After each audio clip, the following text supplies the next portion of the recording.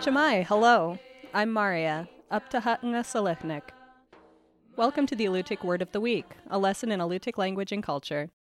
This week's word is Tammoq, which means dry fish. In a sentence, Tammoq kinchta. The fish is dry. Catching salmon is only the first step in a long process of preserving summer's abundance for winter use. The real work begins once the fish are in the net. In the past, Alutiiq women used slate knives, known as ulus, to clean and split fish, which they hung by the tail on wooden racks. Historic photos of Alutiiq summer villages show drying racks laden with fillets beside sod houses. Fish had to be processed quickly to avoid spoiling and then carefully tended to protect them from bugs, birds, and rain. Fish that were not completely dried would rot, threatening even the most successful fishermen with a hungry winter. In addition to salmon, Alutiiq people dried halibut, cod, and many types of meat. At meals, people dipped strips of dry fish into bowls of sea mammal oil.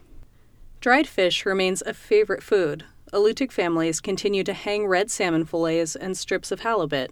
In good weather, thin pieces of halibut will dehydrate in about 10 days.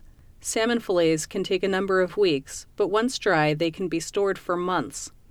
Many people eat dry fish as a snack, dipping it in special homemade sauces. Others carry dried fish when traveling for a quick meal. The Alutiiq Word of the Week is produced in Kodiak, Alaska by the Alutiiq Museum, with support from the Koniag Education Foundation. Words are spoken and translated by elders Nicola Oakley and Sophie Shepard. Lessons are written by the Alutiiq Museum, with assistance from Kodiak Island Alutiiq speakers, the New Words Council, and the Alutiiq Language Club. Lessons are published in the Kodiak Daily Mirror each Friday. Please contact the Alutiiq Museum for weekly distribution of lesson copies by visiting the museum's website at alutiiqmuseum.org and find our podcasts on the iTunes Store. And if you would like to learn more about the Alutiiq language, visit alutiiqlanguage.org.